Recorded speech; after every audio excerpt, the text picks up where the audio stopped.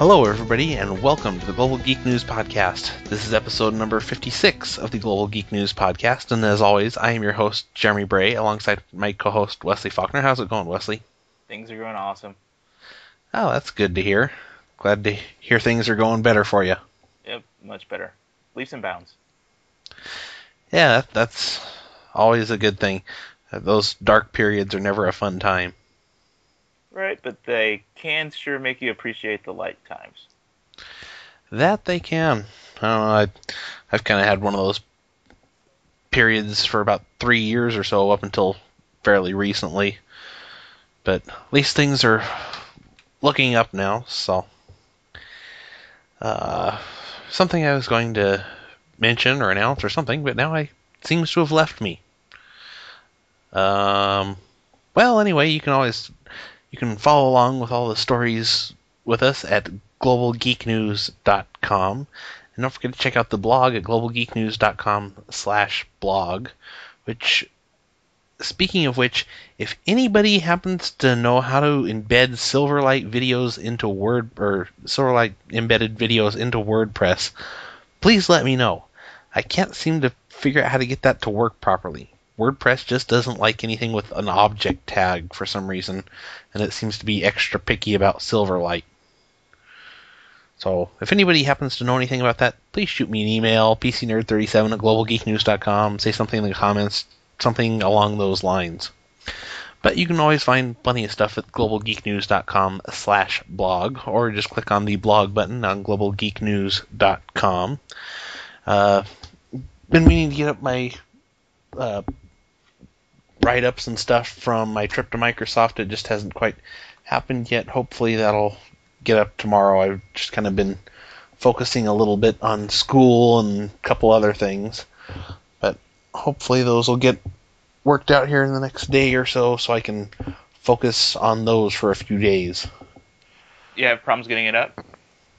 No, not too much. It's just kind of... I'd write some, decide that I don't like it, go back, rewrite it. Decide that I don't like that, rewrite it. So it's just kind of... And that's kind of been in between homework and stuff with my grandma's cancer and everything else, and it's just kind of made for a hectic couple of weeks, I guess I'd say. I totally understand. Yeah, but at least as far as the friend of her cancer goes, everything is apparently treatable, so that's the good news out of everything. That's good to hear. Did they say recovery time? No, from my understanding is the breast cancer or whatever, apparently it's estrogen fed, so I guess they're going to give her some kind of estrogen blockers for the next year or whatever, and it should shrink up the cancer and it should go away. Oh, okay. Well, that's simple. No surgery at all? Nope. Oh, awesome. That's what I was told anyway. Like penicillin. Just take this for a while and it'll go away. Yeah, I never knew that they could treat cancer quite that way. That's kind of a surprise for me. Nice. All right, well, that sounds fairly effortless. Yeah, it shouldn't be too bad. But anyway, yeah, I'll get the Microsoft stuff up this week, I promise. Plus, I've got try and get some videos chopped up of the Microsoft Surface that I've got to play with up there and get those up as well. Hopefully that'll take place this week. And otherwise, that's pretty much about it. Not sure when a new show will be coming out next week at our normal recording time next week. I've got a concert that I'm going to, but I'm sure we'll work something out and I will tweet when we will get a show up sometime next week. But speaking of the show, we'll go ahead and dive right into it, which, like I said, you can follow along at globalgeeknews.com. Got all the show notes there. Starting off with the big story of today, the Windows 7 Phone, or Windows Phone 7 series, I should say, which is the strangest name I've ever heard, is official, and apparently it's not going to have Flash out of the box, and multitasking is kind of questionable as well. Yeah, when I actually watched the demo, the 22-minute demo that was on Channel 9. Yeah. Channel 9. And it looks like there are still parts of it that they're still working out. So I think it's a work in progress, and I think they're just going to cut bait. And it's one of those things where Flash is not a priority at the moment. So I think they're working on a short list of things they want to have and things they have to have, and the have to have is still being polished up.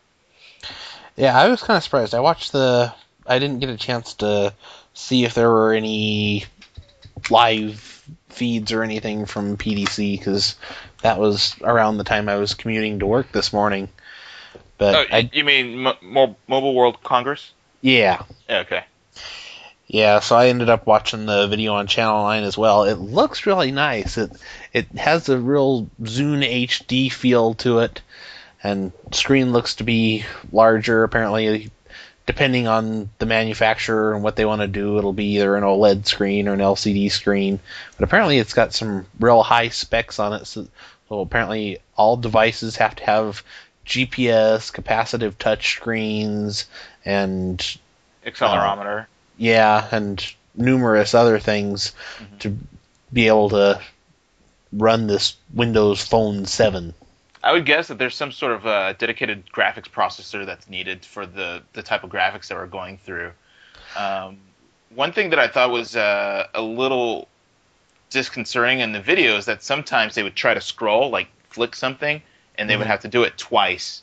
So I don't know if that's just a software tweak, or hopefully it's not something indicative of the hardware itself. The exact same thing happens on the Zune HD. It's quite annoying. I'm not sure what the issue is, if it just doesn't kind of like wake up in time, or if it's part of the hardware or software or what, but it's the same thing on the Zune HD. It's one of the more annoying things about it. When I go to take off the lock screen or whatever, and I just go to flick it up, a lot of times I'll have to do that twice just to get it to unlock the Zune. So I'm guessing that's kind of the case. And as far as having some kind of graphics processor in it, I would assume it's going to have a Tegra processor running on it, but I can't say that for sure. It would make sense. It would make sense with the Xbox Live and the Xbox Live integration.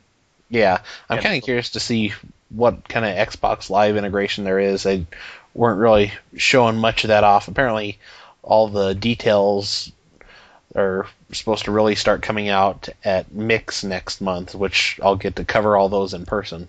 Yeah, that'd be awesome if you can get some questions answered. My biggest one is their commitment to updates. Because are they gonna? Because the new phone will integrate with the Zune software. So does that mean that they'll roll out firmware upgrades directly, or will they rely on carriers to roll those out also? What kind of are they moving towards, more like the iPhone model, or more their traditional models with where the manufacturer or the carrier controls the deployment of the upgrades? Hey, I don't know. From the sounds of it, since it's going to be so tightly integrated with the Zune, I would say that they'll just push the updates through the Zune marketplace like they do for the Zune now. That would be my guess, but there's still a lot of unanswered questions as far as this goes, as far as they don't know, or they're not saying a whole lot in terms of what there's going to be like in terms of apps and stuff. They're talking a lot about the different social integrations that you'll have and how it's going to tie in with your Facebook and your Twitter and everything. But they're not saying a whole lot yet about apps and how that's going to work. And they've said that there's some multitasking in the way that there's multitasking on the iPhone, as far as you can listen to music and browse the web at the same time. But they're not saying anything about if there's going to be multitasking for third-party apps, or there's a lot of unanswered questions at this point that I'm hoping maybe I'll get to find somebody and sit with and interview them at Mix next month. Yeah. Well, I just want to put out one thing that really stood out in this announcement is their launch partners on the hardware side. I was really surprised to see Dell on that list. I thought they would stay with Android and just ride that pony until it was dead, but apparently they're diversifying, and so they're going to be really in the cell phone business, not in the Android business. Mm-hmm. Yeah, I didn't get a chance to see what the list of manufacturers or anything. I don't believe, actually. Never mind, I'm looking at that right now. Yeah, apparently it's. Ooh, they're gonna have something for Sprint. Maybe that means I'll get a Nextel phone. Anyway, uh, You yeah, have a my little, you have a little drool there. my beat up BlackBerry runs out of its contract in July, so I'm just kind of plotting what I want to do next. I've been waiting for an Android phone on Nextel that's got the Direct Connect, but what's as nice as the Windows Phone 7 was looking today, I think I might even go that route if they happen to have a one of those phones on there. Yeah. And with the announcement of the Windows Phone 7, they also pledged continued support for Windows Mobile 6.5 and continue to develop that line also. To what end, I'm not sure, but at least it, as a owner of a 6.5 device, I'm glad that I'm not being abandoned. Yeah, I'm guessing they're probably gonna stay with it as much as they have to, security updates and stuff, but not much more than that. Just pretty much more a case of um, providing for the um, app ecosystem that's already there, because third-party apps from 6.5 will not translate to um, Phone 7. So you're gonna have so all these companies are gonna have to completely rebuild their apps for the Phone 7 series. Mm-hmm. So I'm guessing that's why they're saying they're gonna continue supporting it or developing it or whatever. Yeah, well, it's supposedly supposed to continue to have both lines and be the 6.5 devices are supposed to be the cheap ones, and the 7 devices are going to be the premium ones. Uh, but we'll see. We'll see. I'm sure you'll have 20 times the amount of stories coming from Mix. Yeah, it should be a lot of fun. They're talking about some of the stuff that they're giving the developers that take the Windows Phone 7 track at Mix and everything. So hopefully I'll get to find out a whole lot more then, and I'll make sure that we have that on the show or do tons of blog posts about it or something to that extent. But speaking of things on the internet, apparently France is voting tomorrow or today, depending on if you're a listener or one of the people recording this show. Apparently they're voting on net censorship. Yeah, this is a little scary. They're trying to control. It sounds like almost like a China level of blocking firewall around the whole country, in which they can monitor everything that goes in and out and try to stop anything that might be distasteful or something they don't like child pornography. But of course, once you have this type of censorship in place, you can turn this on for anything. Yeah, well, first we had the Great Firewall of China, then we had the Great Firewall of Australia, and now we're about to have the Great Firewall of France. Mm-hmm. And of course this is all under the whole idea of child porn, which pretty much anything involving internet legislation, that is basically always the excuse. And keep in mind that this is the country that has a minister of culture to try to keep France French. And so if they feel that there might be a presence that's diluting their culture, they might be able to turn that on for whatever they feel is threatening their culture. So this could go for anything if someone was inclined to. Yeah, France seems to be kind of on the forefront of fighting everything that the open internet stands for. I mean, they've already got the three strikes law, and now they're getting this, or I assume the vote will probably go through, but who knows.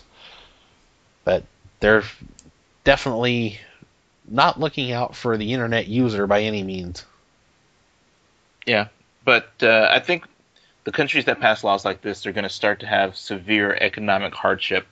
Maybe not immediately, but probably in the development of homegrown technologies and companies that want to utilize the power of the internet. Because there's one thing about imposed censorship, but the biggest thing that happens with imposed censorship is also self-censorship. So people who feel that they might get cracked down on stop it before they even act. So that can cause just group thought to just be subdued, and that could hamper their growth in the future. It reminds me of a video from TED last week that I saw. Moot, the guy that created the 4chan boards, he basically gave a presentation on how anonymity on the internet is a good thing and that we shouldn't be so quick to get rid of anonymity on the internet. And he gave all kinds of different examples of the things that have come from 4chan because of it. Like, there was apparently a story of some guy that was abusing his cat. Well, the guys on 4chan all got together, found out who he was within 24 hours. Within 48 hours, the guy was arrested for animal cruelty or whatever. And then there were talked about different things like the Anonymous against Scientology, and that 4chan is where Rick Rolling came from, and lolcats and stuff like that. But and that's the kind of stuff that thrives in an anonymous internet, and if they're gonna try and stop that or whatever, that's basically hampering innovation on the internet, among other things. So he was saying 4chan is like the nebulous of the internet. That's where all the baby stars are born. Apparently, I guess that's where a lot of internet memes start. So I think he was saying that that's the largest forum on the internet. I think he was saying they had like around 7 million uniques a month, I think.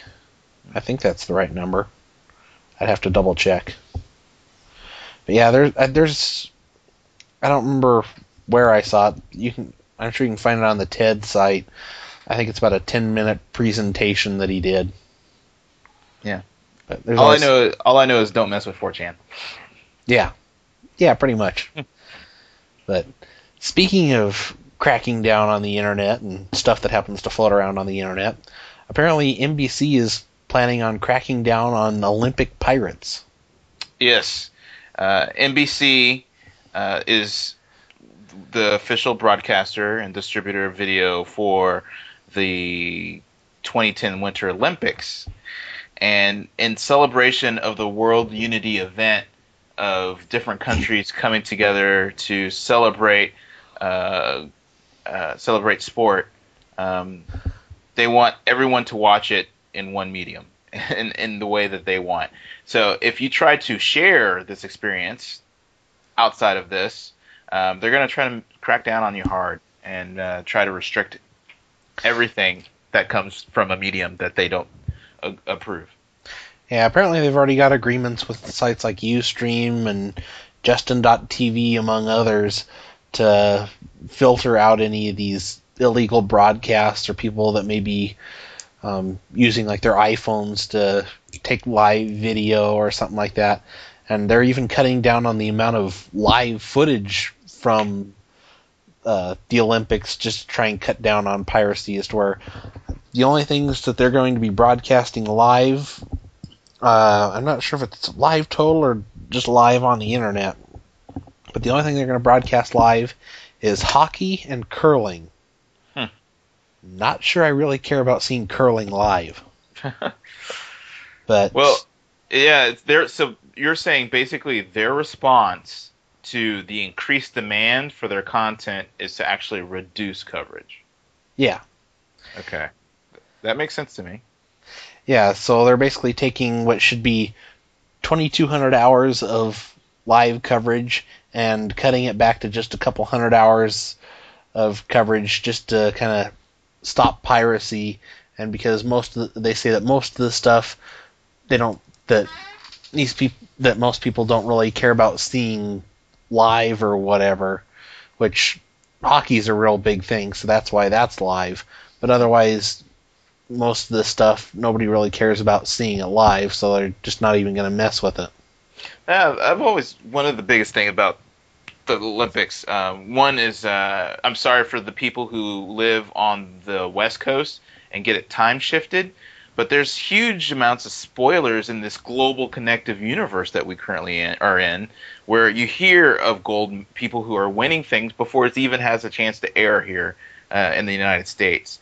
So until they understand that, spoilers do happen, it's going to be hard for them to get increased interest in something that's only consumed in one way, and that's time shifted. With all the DVRs we had, we can time shift if we want. Give it to us live. If we can't watch it live, we'll record it and watch it later. But the people who want to have it live don't have that option anymore, and I think we're living in a world we should get more options and not less. Yeah, it's one of the things that really irritates me, because there's a lot of times with various television events, I tend to like to live blog things, like I did with like Battlestar Galactica, and I think I've done it with a few other things. But when they have things like the Olympics or award shows or whatever that aren't aired live here in this part of the country, that we're on an hour or two tape delay, that makes it just where it's kind of impossible for me to live blog it, because by that point everybody knows what's going on, and it's kind of pointless for me to waste my time with it. Uh-huh. But yeah, it's kind of sad that NBC isn't looking into other ways that they could do this or monetize this or anything. Instead, they're kind of just worried about piracy, when they could maybe be selling some of these clips on iTunes or something like that, or whatever. I mean, and most of this stuff people could probably pirate anyway if they wanted to. They just have to be a little bit more clever about it. Yeah, they should leverage their partnership with Hulu more. Mm-hmm. I mean, that sounds perfect for this. Well, NBC, if I recall, NBC pays $1 billion to be able to broadcast for the broadcast rights of the Olympics. Well, you'd think that they would want to use every avenue they could to try and make some of that money back and earn some money on it. Yeah. But well, then again, maybe that's probably why NBC is the lowest rated network. Yeah, we'll see how it goes in 2 more years when the 2012 Olympics come around, and hopefully we won't be talking about this then. Yeah. Speaking of which, if you want to get some internet or some Olympics content on your iPhone or whatever, there is a free NBC Olympics app, which I have. I haven't had a chance to play with it. But speaking of copyright-related issues, apparently an Australian judge has ruled that facts can't be copyrighted. Which is very interesting. And it's going to make things extremely difficult for a lot of people, like, I don't know, textbooks? Yeah, this should be really interesting. Of course, this only this is only in Australia, or at least at this point, but wouldn't be too surprised to see stuff like this start popping up here in the States and other places around the world. But they're basically saying you can't copyright facts, whether it's a textbook or a TV guide.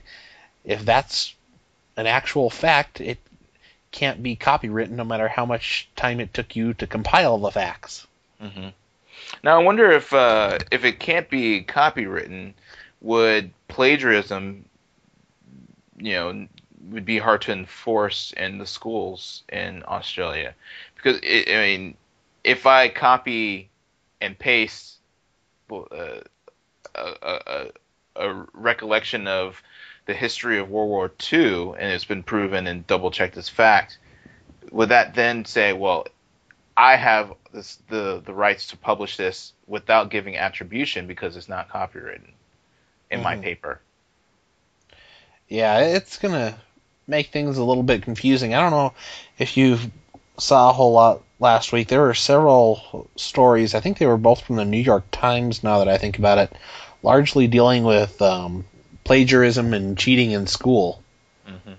One of them was apparently, I believe it was at Yale or something, one of the Ivy League schools was saying that their largest number of cheaters on tests and stuff was coming from the computer science department, because people were just sharing code or taking it off of other people's.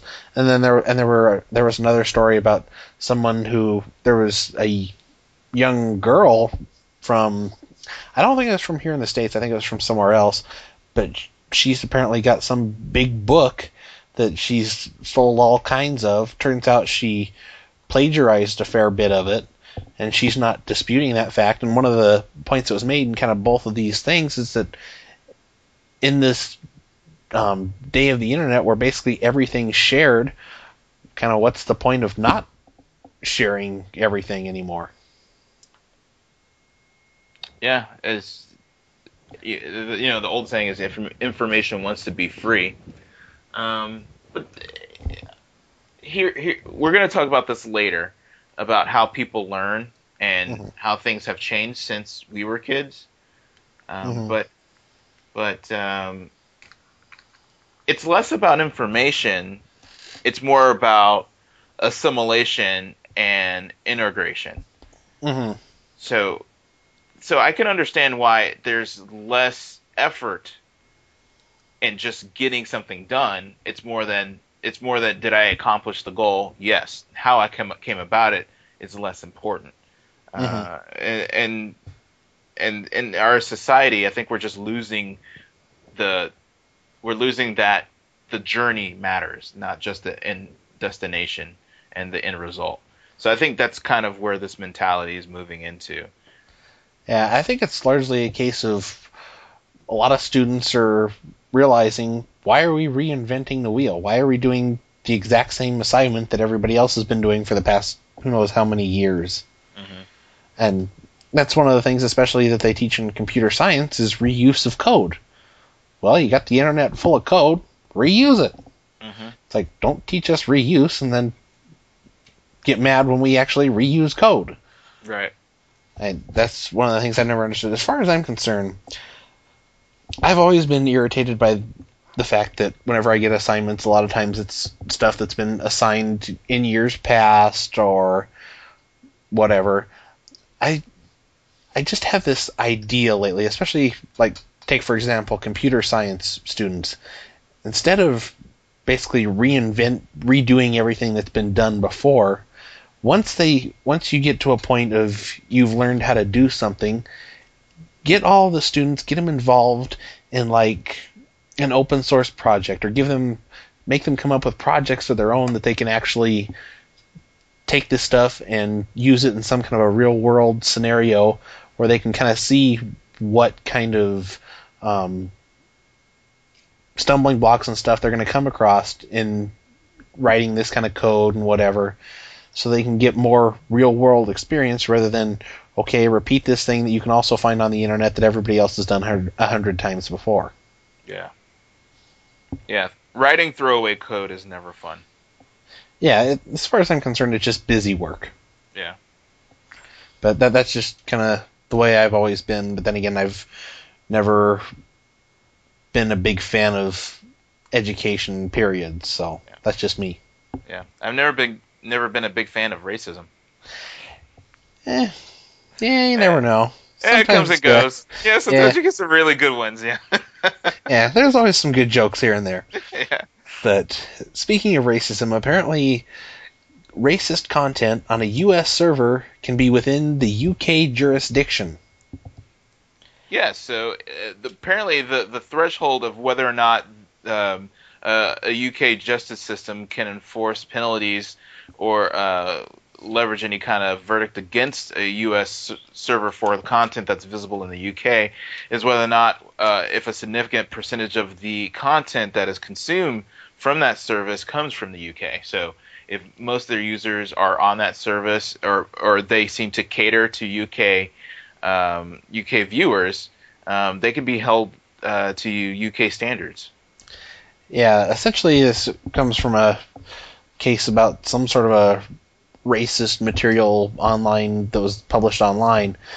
But as far as the UK courts are concerned, if whatever is posted online, even though it may be on a server in another country, if it came from the UK, if that's where the original idea came from, the material was created from, if that's where a larger amount of the material is being consumed from, then UK law applies.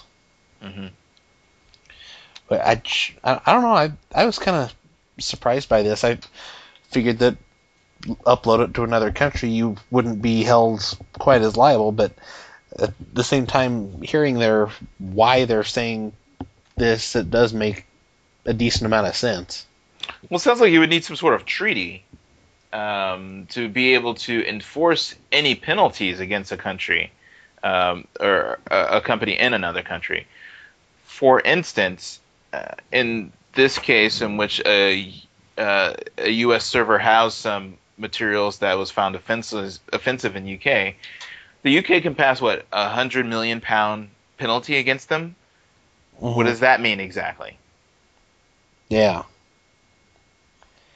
Yeah, this certainly opens up quite a few questions, but just the general direction of it, I'm kind of liking to an extent, because this way you can't essentially get around your local laws just by uploading it to somewhere else. Now, if you do so anonymously and they can't track it back to you, then you might be okay. But that's just the pirate in me. Yeah. Well, I mean, I like to see. Well, apparently this came about on a tangible case, so I would like to see enforcement at the end of this. So I think this is something I want to revisit. Hopefully, it stays in the news. Yeah, it'll be something interesting to keep an eye on.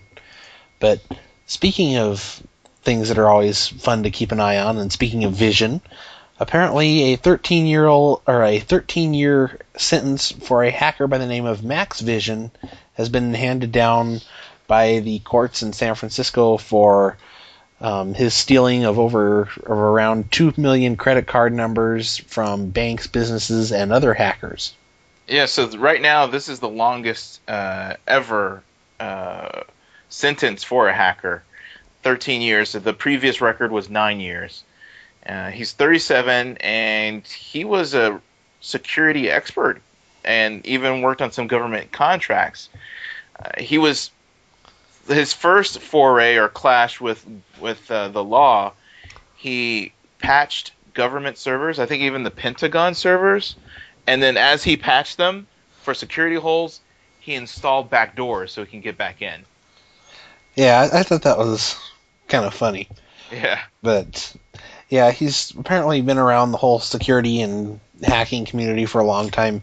Eventually, I mean, he started off as kind of like a security consultant, helping out with different companies and stuff, and even helping the FBI and stuff like that.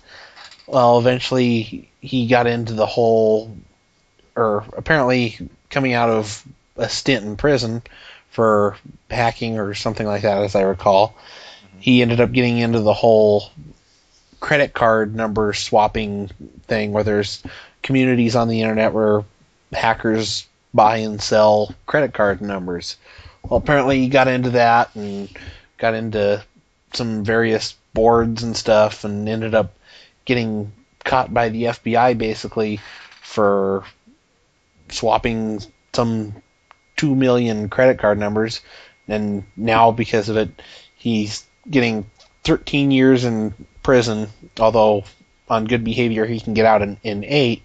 But even after that, he still has a $27.5 million worth of restitution to pay, and he has to serve 5 years under court supervision, at which time he'll only be allowed to use a computer for legitimate employment and education. Yeah, and he's lucky he can even use a computer. Some people weren't so lucky.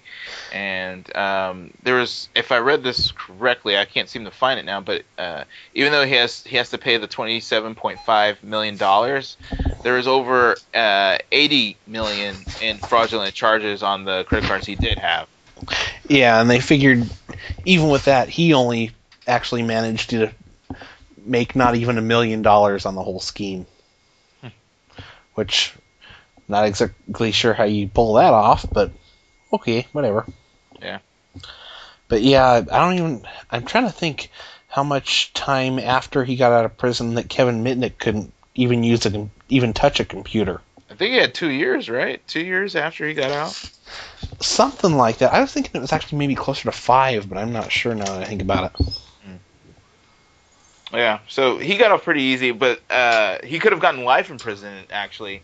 But he totally felt really bad and really remorseful and really helped the prosecution, I guess, to implicate other people and to give them some insights on how schemes like this work for other cases and to make sure some of this stuff doesn't happen anymore. So he was very, very cooperative, which is a good thing.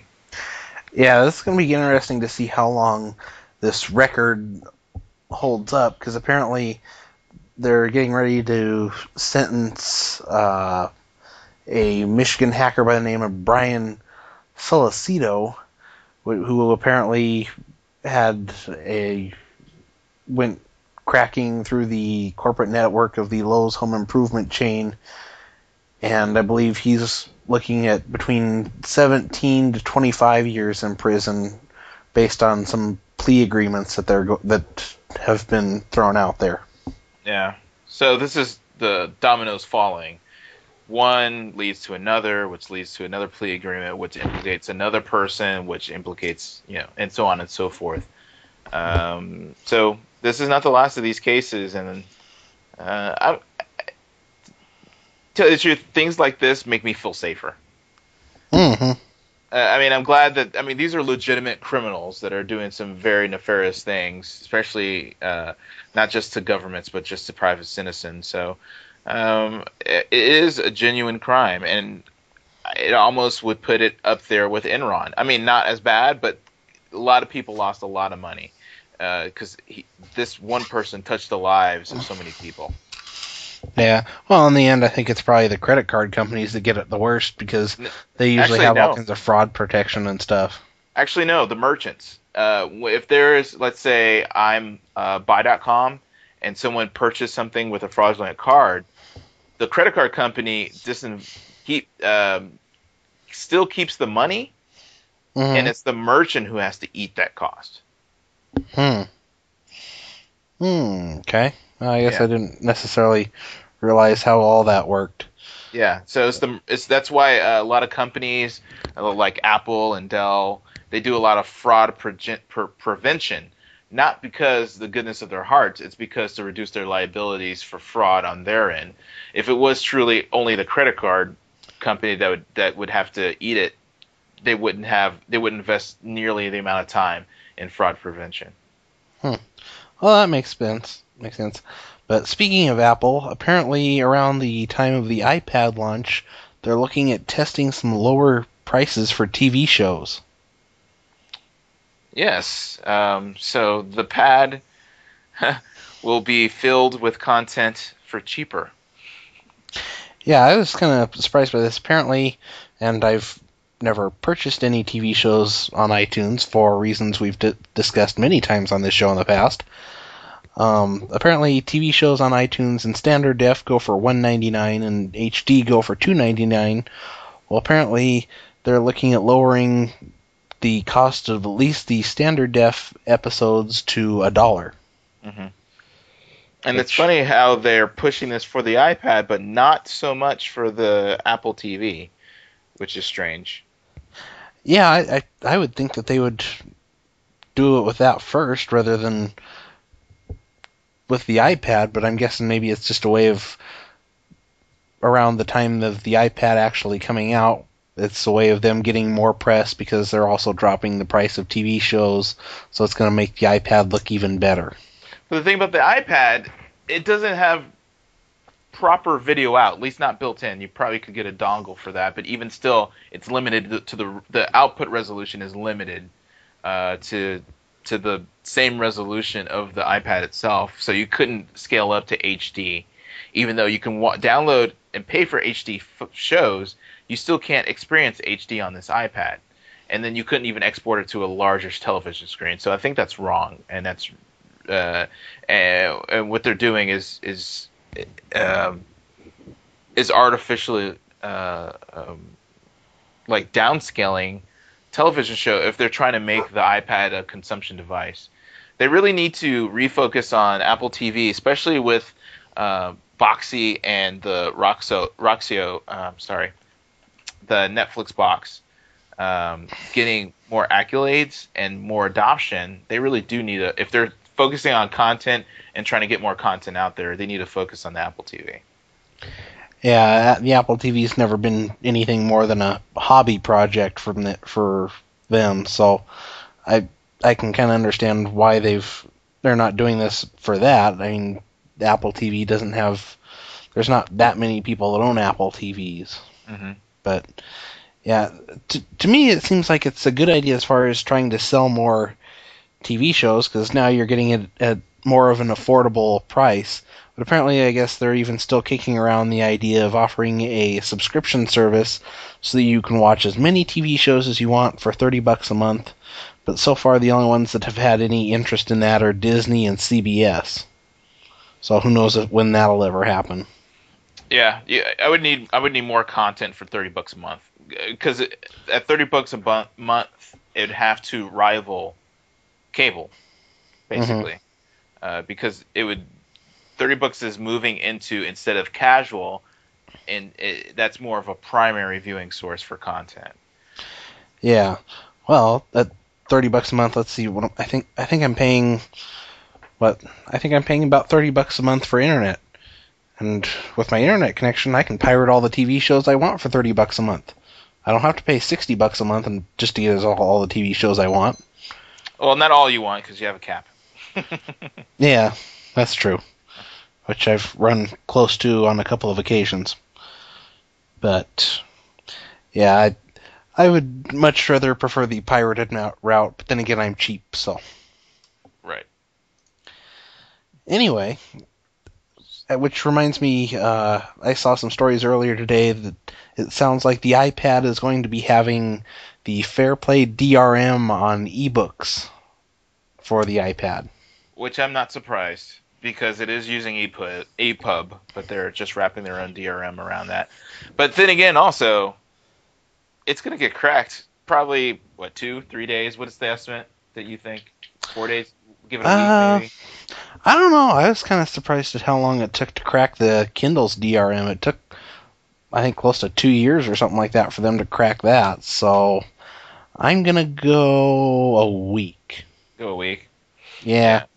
But it just kind of depends. One of the first stories I saw this morning was that apparently the main iPhone hackers, like the guys behind like the Yellow Snow updates or whatever, apparently Apple has gone through and blocked their devices, or blocked them from accessing like the App Store and stuff. For now. Yeah. Yeah, just wait for them. Just all they have to do is just get a new device, probably. I don't know, and maybe change their account name on your account or something like that. But I don't know. From my understanding, it's so far just like the main hackers, but it could be coming to people who jailbreak their phones too. I don't know. But yeah, I'm gonna give the DRM at least a week. Yeah, that's what I'm giving it. I'd say especially well, the thing is, like, the Kindle is its own proprietary format, but this is EPUB, which is, they're just having a DRM wrapper around it. So I think that's going to make it easier for them to crack. Well, I think if they use FairPlay DRM, it's going to really irritate a lot of people, because one of the reasons that a lot of people were excited about the iPad is it's using this free and open standard like EPUB. But if they're going to turn around and wrap it in DRM, that kind of defeats the purpose. And that kind of concerns me with the story that we have here about, how Congress wants to provide money for schools to purchase e-readers so they can consume textbooks in a digital form. Right now, the digital landscape for books and documents and publications is so non-uniform. There's no standard. So I would hate for someone to spend a lot of money on, let's say, Kindle, and then the Kindle ends up not winning the EPUB war and goes by the wayside. Or the same thing with the iPad, or the same thing with any other e-reader. So until we have a standard, either de facto or formalized, I think it's not worth it to put your eggs in one basket. Yeah, it's still a ways out there before they could probably really do something like this. I mean, you can't go and I mean the textbook experience and stuff like that on the Kindle just isn't there. You can get textbooks and stuff on a Kindle, and I don't remember which schools just got done doing I think MIT was one of them that just got done doing a trial run of giving the students Kindles and having all their books on there and to use their Kindles for their learning and stuff. And apparently the students hated it, Hmm. which kind of surprised me. But then again, that's just kind of the state of how those kind of books are on the Kindle at this point, because the Kindle is essentially very much a first generation device. Even if you're talking about the Kindle 2 or the DX or whatever, it's basically the basic ebook reader, and that's it. Whereas you'll starting to see some of the what I would consider a second generation device, like the Plastic Logix Q that was shown off at CES, where it takes the same kind of content, but puts it in a much more user-friendly way, and basically it becomes about the user experience rather than just the content. And then I think we'll see in about 2 or 3 years more in the way of a third generation, as far as, and I'm not including the iPad in this, because as far as I'm concerned, that's an oversized iPod. But as far as like e-readers themselves, in probably about the next 2 years, 2 to 3 years, you'll start to see the color screens. And there was a story I saw last week of the company that makes the screen for the Kindle and stuff. They're going to start coming out with like some slight color stuff and stuff that can do some sort of video and stuff. And then I think that'll be the case of that being the third generation. And I think before we can really see something like this take off in the education world, it's going to have to hit that third generation. Yeah, I totally agree. Like the Microsoft Courier concept would be something that would probably be in that third generation class of devices you're talking about.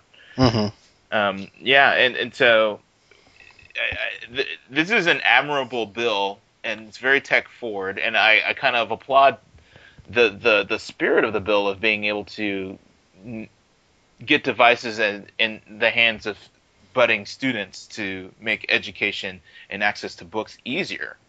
I mean, the same act that they're using to expand this E-rate, help spread internet to schools and through K through 12. But right now, I think it's too early a call to make an investment of the 2.25 billions to get these devices out that might just in a year or two, like you put it, have to be thrown away because they can't be used. Yeah, essentially, if they wanted to do this right now, the only real option that they have is to use either Adobe's Reader and just go with PDF documents, or use like Kindle for PC. And then you can get normal books that look essentially a lot like PDFs and what they would look like as a normal book, but on the Kindle software, as to where you can get the benefits of that as far as like syncing between the Kindle software, your iPods, your actual Kindles, and stuff like that. So if that's really the route that they wanted to go, that's pretty much their only real option at this point. Mm-hmm. But that's just kind of the way I'm seeing it. To do it at this point, yeah, it needs to be done, but at this point it's just kind of throwing away money. Right. And kids don't want to read books anyway. At least this next story seems to imply that. Yeah, I'm not sure if I necessarily subscribe to the same way of looking at it that this story is. But this story coming out of Mail Online from the UK, saying that the internet rewires our brains and makes teenagers more vulnerable to mental illness. Yeah, it's saying that the kids are faster to find things on the internet. They go through less pages to find that, and they report the findings a lot quicker and are able to multitask much better, which is not very surprising because we have that ability. There's not much multitasking with a book. Mm-hmm. But this reminds me of a story that I've heard. That usually, when you're communicating to someone else, like you and I are talking, you don't go into prose about when you ask me like how was Mobile World Congress. I don't say, well, it was a dusk winter or a damp air of stench in the air, and the glistening of the sun on the chair was almost reflective to the point of blindingness, and the beauty of the auditorium. I don't go into all this prose. I tell you the facts. I give you the information you want immediately, straightforward. And currently, books aren't written to give you the facts in a concise manner. You have to read the whole thing, digest it yourself, and extract the facts that you want. And I think kids are trying to cut through the prose and just get to the information. And I think that's kind of what is expressed in this study here. Yeah, they basically said that they took a group of teenagers and a group of older people and had them like search the internet and stuff to find particular stuff, and that the younger people had to search fewer pages and spent less time on each particular page looking for information, and they didn't browse around through a particular site looking for information like older people did. And I think that's really a case of the fact that teenagers and stuff have grown up around the internet, and they know how to filter this stuff out. What kind of information is going to be good information, what information comes from what website, and how to see right off if this website is going to be helpful for what you're looking for or not, rather than scrolling through, looking through a page, making sure that it's not going to be useful. And even if comes a time when you're not sure, all you have to do is hit Control F, search for the word that you're looking for, and see the kind of the context around the word or search phrase that you've looked for to know whether or not it's going to be useful or not. I mean, when I compare myself to like my parents or my grandparents, I can usually find something in a matter of seconds. With them, it can take them a couple hours to find what they're looking for. Right, like if you did a search on El Nino, and the top two hits are Weather Channel, then another for Blogspot, and another for something else, and then you see one for Wikipedia, I'm going to hit the Wikipedia one. Mm-hmm. And some people who's inexperienced would not know that and just might have to click through and read through all of those to get the information that they think they're looking for. Yeah, I think it's all a case of kind of having grown up around this and being used to this kind of an environment. Yet they're saying that it's rewiring kids' brains and it could make them more susceptible to mental illnesses and stuff like that because they're not reading and all kinds of stuff. And it just doesn't make a whole lot of sense. Yeah, it's just that they know how to use the tools effectively. Yeah.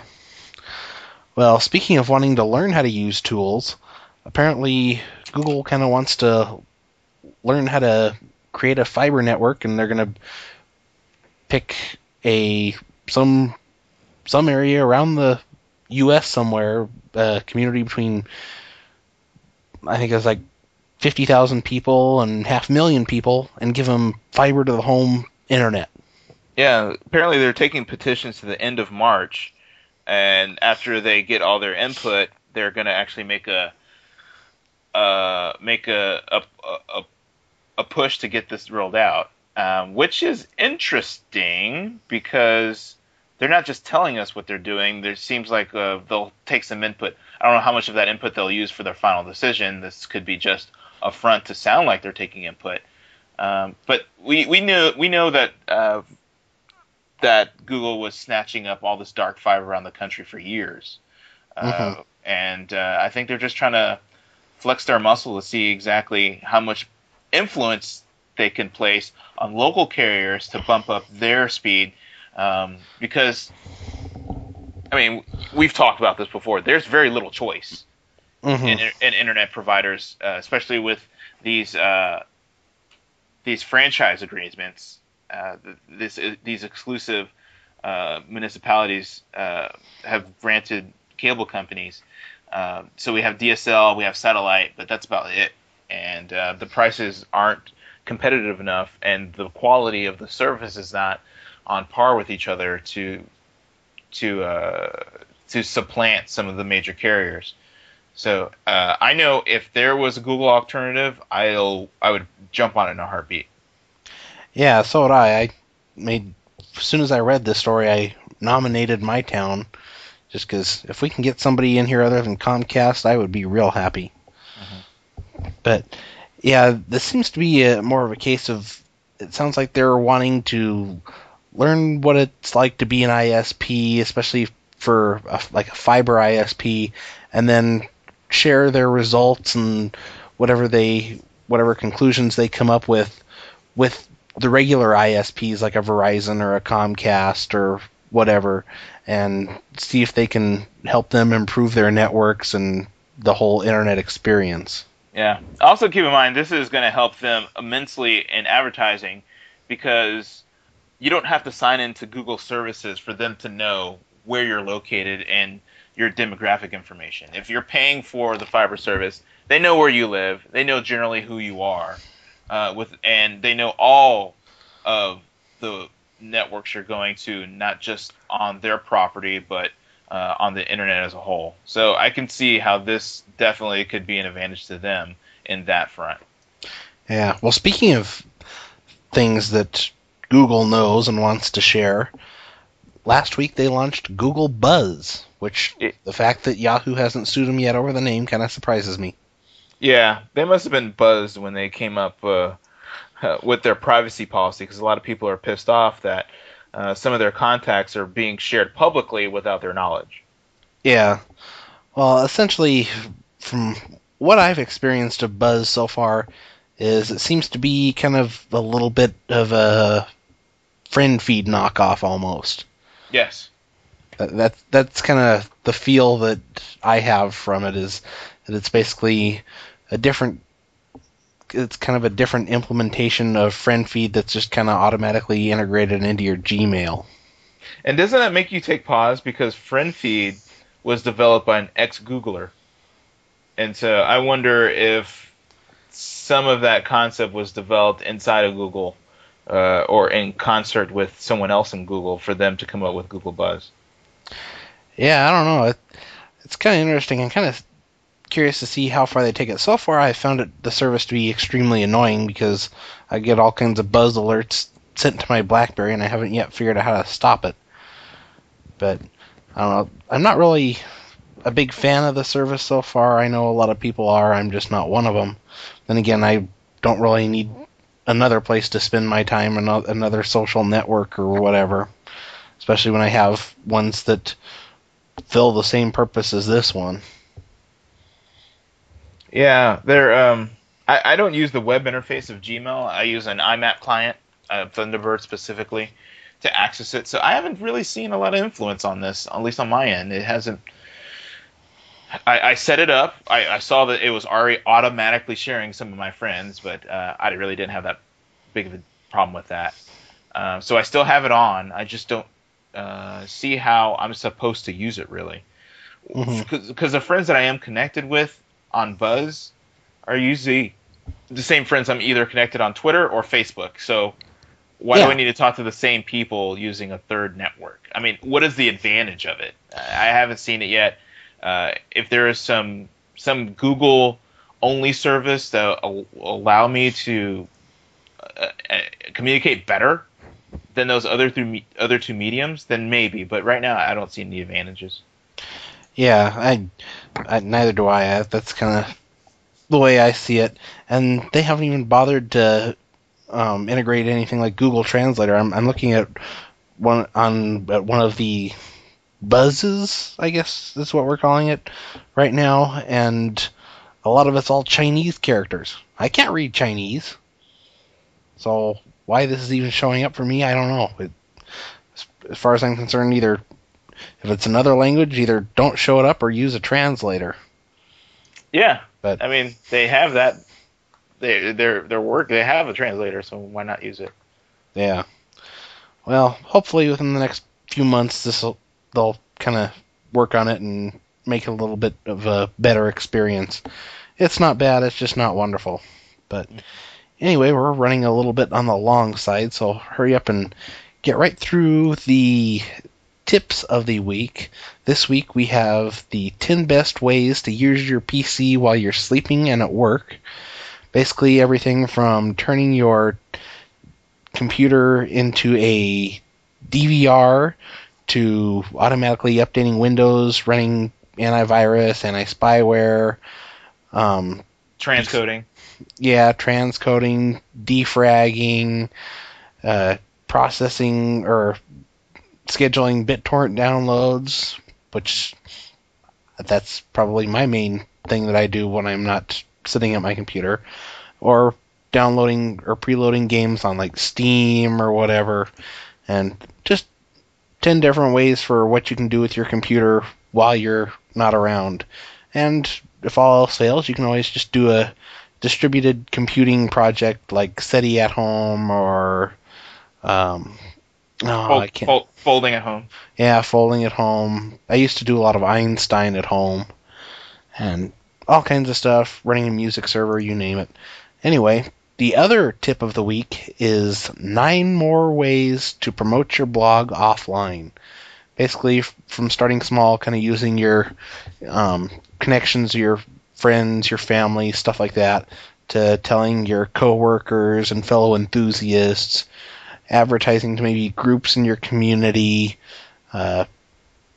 target real-world recipients of your blog, asking friends to guest post, friends to comment, stuff like that, and inviting people from Facebook, MySpace, LinkedIn, stuff like that to view your blog. Just several different ways of how to promote yourself and your blog and just kind of grow your presence offline as well as online.